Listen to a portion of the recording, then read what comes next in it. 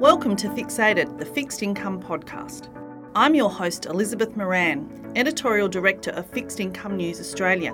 Join me every week as I talk about the latest news, views and education in fixed income investment. I'll be joined by industry experts from Australia and across the globe. Welcome to Fixated. Today I have with me Chris Black, who is Managing Director at Alexander Funds Management. Hello Chris, how are you? I'm well, Liz. How's it going down in Melbourne? Are you getting some sunshine yet? Actually, the weekend was lovely. It wasn't planning on being, but that's Melbourne weather for you. It turned out to be very sunny, so it's great. Fantastic. So today we're going to talk a little bit about your role as portfolio manager, fund manager, how you go about selecting securities and your thoughts on markets at the moment. Let's start broadly. What are you thinking about interest rates and inflation and just generally the market? Yes, we're at an interesting time, I think. At Alexander Funds, we certainly think inflation is probably more than transitory, which seems to be the general opinion of the broader market at this point. So we think that inflation, maybe not necessarily in 2021, but certainly 2022, 2023 could become a major issue. And we've had a look at, say, 10-year treasuries over the last 3 to 4 weeks. They've certainly been on the rise, and certainly there's been some CPI components that look a bit concerning. But once again, we certainly think inflation will be an issue at some point, whether it's over the next 3 to 6 months or over the next 2 to 3 years. We probably think more of the latter. So in terms of the markets, we think that inflation is likely to cause volatility in risk assets, and that generally feeds into the credit markets. So we're going to see some volatility in the credit markets, and one of the issues that the credit managers have faced over the last couple of years is that we've been in a very low interest rate environment. And so if we do see some volatility in risk assets, that could certainly upset credit managers that have been enticed into going adding more risk in their portfolio, and in terms of either credit duration or in terms of going down the ratings curve. And so if we do have this volatility in the market, we are likely to see perhaps some poorer results for credit managers that have extended themselves in this current environment. So it's a really interesting time. We've had a period of 12 to 18 months where we've had very low levels of volatility, but I think that's going to change over the next 12 to 18 months. So then are you positioning your portfolios to take advantage of that? Are you perhaps holding a bit more in cash than you might otherwise would, or what actions have you taken to anticipate that higher volatility? Yeah, so we're quite fortunate, I think, in the market in the sense that we've been able to maintain our level of yield within both of our portfolios without doing either of the things that I mentioned. So in terms of credit duration, which is one measure of risk within the portfolio, the credit duration of both of our funds, the Alexander Credit Opportunity Fund and the Alexander Credit Income Fund, has both been at the lowest levels that they've ever been. So for the Credit Opportunity Fund, it's down, our credit duration is down at 1.7 years, and the Credit Income Fund, it's around 2.3 years. Chris, I should just ask you to explain credit duration for our listeners, for some of those that don't understand it. Sure, yeah. So credit duration is an indication of how the portfolio will perform if credit spreads move by 1 basis point wider or 100 basis points wider. And if you've got simply if you have a credit duration of 2 years and credit spreads move wider by 1%, your portfolio will lose around 2%. If you're talking about a bond, it might trade at par. If credit spreads move wider by 100 basis points and it's got a 2-year credit duration, its price will fall to 98 cents in the dollar. Great. So low credit duration in your portfolios. Let's just go back to interest rates. I want to stick at the higher level for a moment. So if you're thinking inflation's going to be higher in the next sort of 12 months plus, are you also anticipating higher interest rates which will actually feed back into new issuance, corporate bonds and loans, etc.? We do think, firstly, we think that that long-end bonds are going to fall in terms of price and that the yield on long-end bonds is going to rise. We do think that at some point you're going to have central banks have to raise rates. Central Bank of New Zealand raised rates last week, I think. But domestically, I don't think that the RBA is going to raise rates significantly over the next couple of years. And one of the problems we have in Australia is we've got so much leverage, especially in the housing sector, that it's a kind of it's almost a self-regulating system where if we raise rates too fast, housing prices will start to fall dramatically. The wealth impact that has will be significant, and it just means that economic activity domestically will likely to fall, which will mean that rates effectively have a cap. Great. And any other thoughts while we're talking property about the property market? Because I know your funds are invested in RMBS and we'll get to that, but any other thoughts on what the property market might do in the next few years? Look, we're of the view that the property market's likely to flatline over a long period of time from these kind of levels. We have been in RMBS. Our allocation to RMBS is probably at its lowest levels than it's ever been. The Credit Opportunity Fund, for example, has currently around 15% allocation to RMBS. Back 5 or 6 years ago, that was above 50%. So we certainly like the RMBS market. But the thing about the RMBS market is that you can still have declines in the property market, and given the structural features of RMBS products, you can be well protected even if the housing market comes off. So we think our base case, as I said, is housing flatlines over a long period of time. But even in our worst case scenarios, the RMBS we hold is very secure, actually. And again, it comes down to the structural features of the RMBS market. Just because a housing market might come off does not necessarily mean that RMBS product isn't still good value.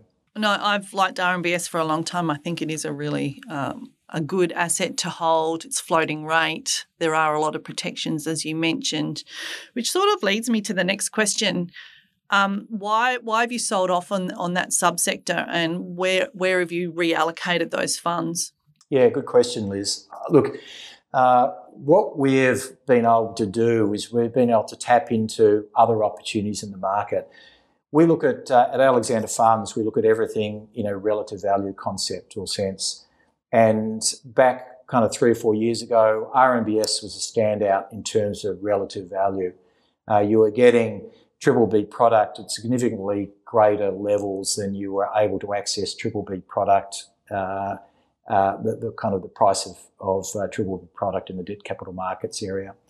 However, over the last 4 or 5 years, and in particular the last 2 years or year and a half since COVID, RMBS has been in heavy demand. And whilst we still like it as an asset class, the relative value of RMBS is certainly significantly less than what it has been in the past. So we've looked to other areas of the market, and one area that we've found is much better relative value than RMBS, which is a very similar type product, but is warehouse funding. And in warehouse funding, we're able to get a triple B asset at significantly greater levels than we can get in RMBS, and therefore our appetite for RMBS has naturally declined. Now, as a general rule, the fixed income credit markets can be hugely inefficient at times. There's always interesting pockets of inefficiencies occurring at any time. Here and now, it's very much in our minds, the warehouse space. You've certainly got to have the expertise. You've got to focus in on those opportunities that arise. But certainly at Alexander Funds, we've been able to do that. So our appetite for RMBS. It's not that we don't like the risk in RMBS. It's just the returns that we're generating out of that product are significantly less than what we can generate in other areas of the market for a very similar level of risk. Okay, let's head on to warehouse investing. So we had an article by Rachel Shirley, which we published on the website recently on warehouse investing. Can you just run through very quickly the basics and the types of opportunities that you've found in the market? Sure. Yeah, it's a really interesting space. So we've been involved in warehouse investing for probably 7 or 8 years now, and my background is very much in terms of these type of opportunities, structured credit, and areas where requires a lot of work and requires a significant amount of expertise. But if you can get those right, then you can really take advantage of good opportunities in the market. So what's going on in the market is that there is a real growth in non-bank lenders, non-bank financial institutions, and whilst the banks have access to a whole range of different levels of capital, whether it's deposits, whether it's subordinated debt or tier one, whether it's equity, non-bank financial institutions generally have a fairly limited access to capital. In terms of debt financing, they can go out and borrow at the corporate level, but that can be very expensive. Something that's a little bit cheaper for them is a warehouse structure where the loans that they originate get put into the warehouse structure, and an institution like Alexander Funds can lend into that structure. And the advantage of that structure for a group like Alexander Funds is that we can, rather than lend directly to that non-bank lender, which has a whole lot of complexity and financial issues associated with it, with the warehouse structure, we get to dictate the kind of the loans that go into that structure. We get to dictate the level of risk that we want that structure to take and the level of subordination that we wish to have. That structure is bankruptcy remote from the originator of those loans. So the non-bank lender, if the non-bank lender defaults, that doesn't mean a default for the underlying warehouse. These structures are very short-dated structures, so it means that if the risks within the structure change, we get to roll that, and that the role for that structure comes up, we get to choose whether we want to roll that structure into another structure or not. So, there's a significant amount of benefits in a group like Alexander Funds investing in a warehouse structure. I mean, the selection of risk, the fact that they're very short dated. One of the main benefits, because in terms of relative value, we're always comparing risk and return. One of the main benefits is that there's very few in the market that have the expertise and the team to be able to do the work, to be able to invest in these structures, and because of that, there's a real supply-demand imbalance here and now in investing in these structures. So, for instance, if we compare a triple B RMBS here and now, they're probably trading at around 2 to 3% over swaps. If we're investing in a triple B warehouse note, then we might be getting 6 or 7%. If we're also investing in a triple B warehouse note that's kind of less vanilla than your general warehouse notes, and when I say general warehouse notes, we might be talking about an RMBS note, residential mortgage-backed security. One that's backed by residential mortgages. Then you could be talking for triple B RMBS, you could be talking 8 to 9%. So in terms of relative value, these products are kind of just standout opportunities here and now. So what sort of issues have you had in terms of like default? Have you had any issues with default or illiquidity if you've needed to draw funds out of those structures? Can you talk a little bit about some of those risks? Yeah, that's a really good question, Liz. So in terms of defaults, in terms of the RMBS and ABS market more broadly, there hasn't been any defaults in Australia. We've the structure of RMBS and ABS has such that certainly domestically and the way in which the structures are set up means that there haven't really been any defaults within this sector. There hasn't been any defaults in the warehouse space. There's always defaults of the underlying product, whether you're, if you're lending into a warehouse that is backed by a pool of residential property, there's always going to be a default here or default there. But you've generally got a huge amount of subordination and what they call excess spread within these structures that you kind of expect a set level of defaults. And we generally, in terms of our analysis of these products, we generally take the expected level of defaults and we, in terms of our stress testing, we might exaggerate that by 2 or 3 times in order to get what we're comfortable with how the structure works. So that answers your default question. In terms of the liquidity question, it's a good question. These products are less liquid than, say, an RMBS product. So it's harder to sell a warehouse product into the market than it is an RMBS product. And not impossible. We've done it before. We've bought secondary warehouse products and we've sold secondary RMBS products. But you've got, in investing in these products, you've got to assume that you're not going to be able to sell them. So a couple of things that we think about and do to offset that is that we only invest in very short-dated RMBS, or a short-dated warehouse. So you might have a warehouse, you might have a portfolio of 5 warehouse notes, and each of those notes might have a year to run. So you're effectively looking to roll each of those products over every 2 months. So if you need liquidity and you don't want to roll it over, then that effectively matures.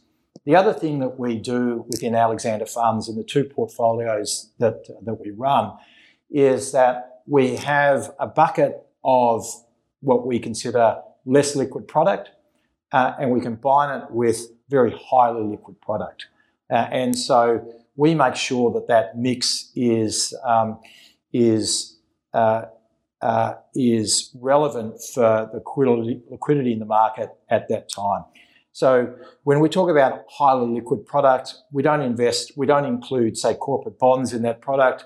We only include things like senior bank debt and very, very liquid assets that even if you get another situation like March 2000 when liquidity in the market effectively dried up, only those products can provide you liquidity. So in managing these portfolios, we have to be quite careful about liquidity, but we kind of solve it in a number of different ways. One is we make sure that we only invest in short-dated warehouse notes and that they roll over on a constant basis. And the other thing is we offset the high returns that we're achieving in these products with very highly liquid, very low yielding, but very highly liquid bank debt.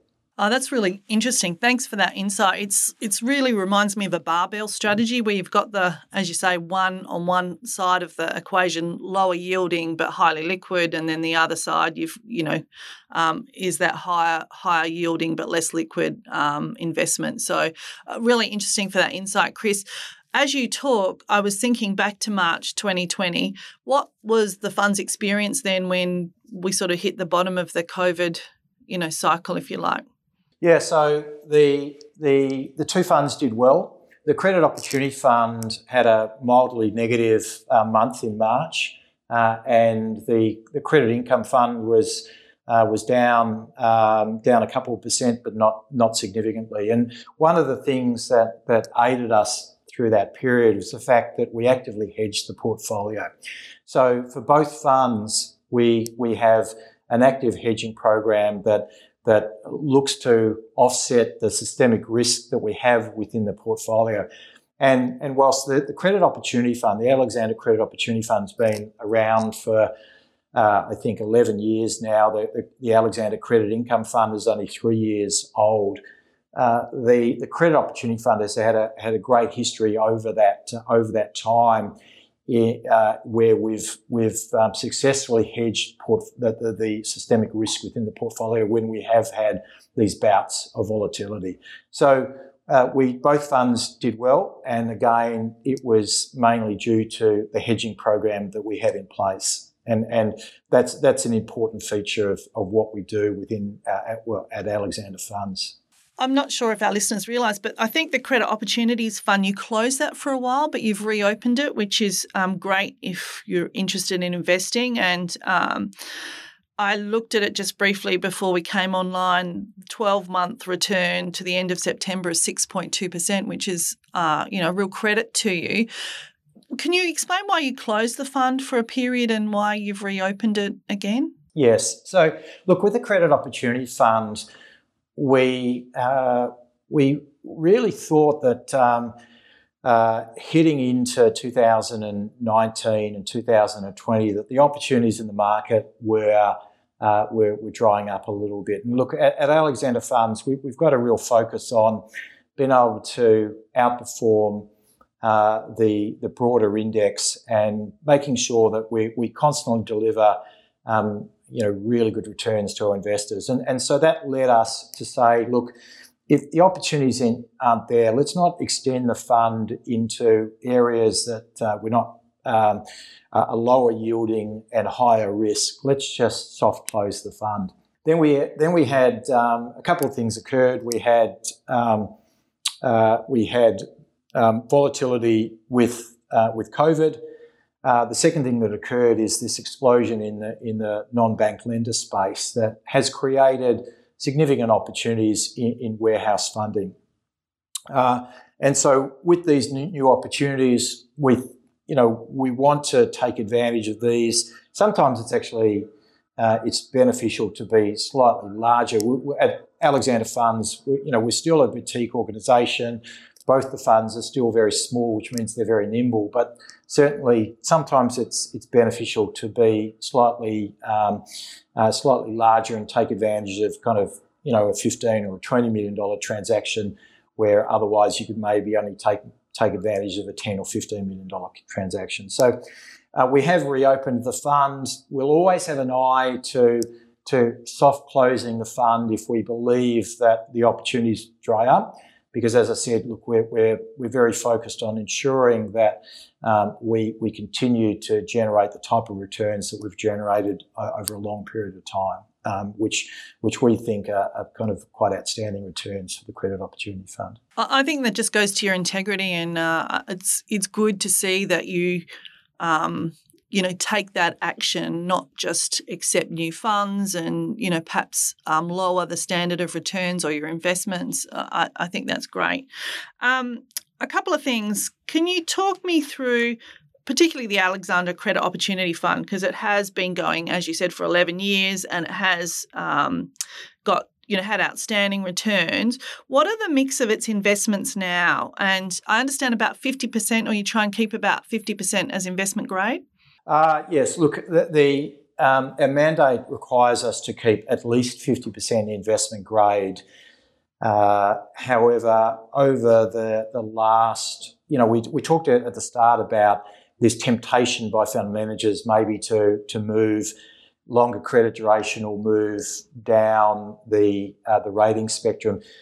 We've actually gone the reverse. With our credit duration within the Credit Opportunity Fund, as I said, is the lowest it's been really since inception. And our allocation to non-investment grade is the lowest that it's ever been since inception too. So we've been able to move or transition into these opportunities in things like the warehouse space, where while in doing so, we've actually moved up the credit curve. So here and now, we're about, in terms of our allocation to investment grade, it's around 75%. I see you. Can you talk a little bit about your fees? Because when I looked at the fees, they seemed quite high, but obviously you need a sort of a fairly technical team to assess the opportunities, and that's in itself an expense. Yeah, look, it is. And look, the fees for the Credit Opportunity Fund are quite high. The management fee is 1.33%. There's a performance fee attached to it. The returns that we talk about are all after fee returns, and we found that our investor base has never really had an issue with the fees as long as we continue to perform in the way that we've performed since inception. And as you point out, you really need a lot of expertise and you spend a lot of time working on these type of structures. I mean, look, in terms of relative value, they stand out like Rudolph's nose. They're just they're fantastic opportunities, but it requires a lot of work. So, if I think about the construct of our investment team, we've got a gentleman, Matt Oldham, who has a PhD in computational science. He runs our data analytics team, and in regards to analysing RMBS product, ABS product, warehouse product, he is, his expertise is vital. We've got a young analyst, William Kang, who joined us from NAB out of their securitisation team. His understanding of legal structures in terms of the securitisation warehouse notes is really very good. So you really need that specialist expertise to be able to get involved in this area. Having said that, we understand that the Alexander Credit Opportunity Fund is a fairly unique product. It's not right, certainly for some groups. What we did 3 years ago in developing the Credit Income Fund is we developed a product that was probably a little bit more mainstream. It still maintained the same approach and philosophy and strategy that we use for the Alexander Credit Opportunity Fund, but it has a management fee of 65 basis points, which is very much in where other funds have their management fee. I think the range for this type of product tends to be about 50 to about 85 basis points, so it's squarely in the middle of that. It's a daily priced fund. It's on M funds and it's on a lot of platforms, and so it's a more vanilla product. So we've got the same strategy, but two different products with slightly different fee structures. That has been great, Chris. Your insights today have been fantastic, and we really appreciate you coming on, and thank you for your time, and we hope you might join us again at some stage. I'd love to, Liz. Thank you.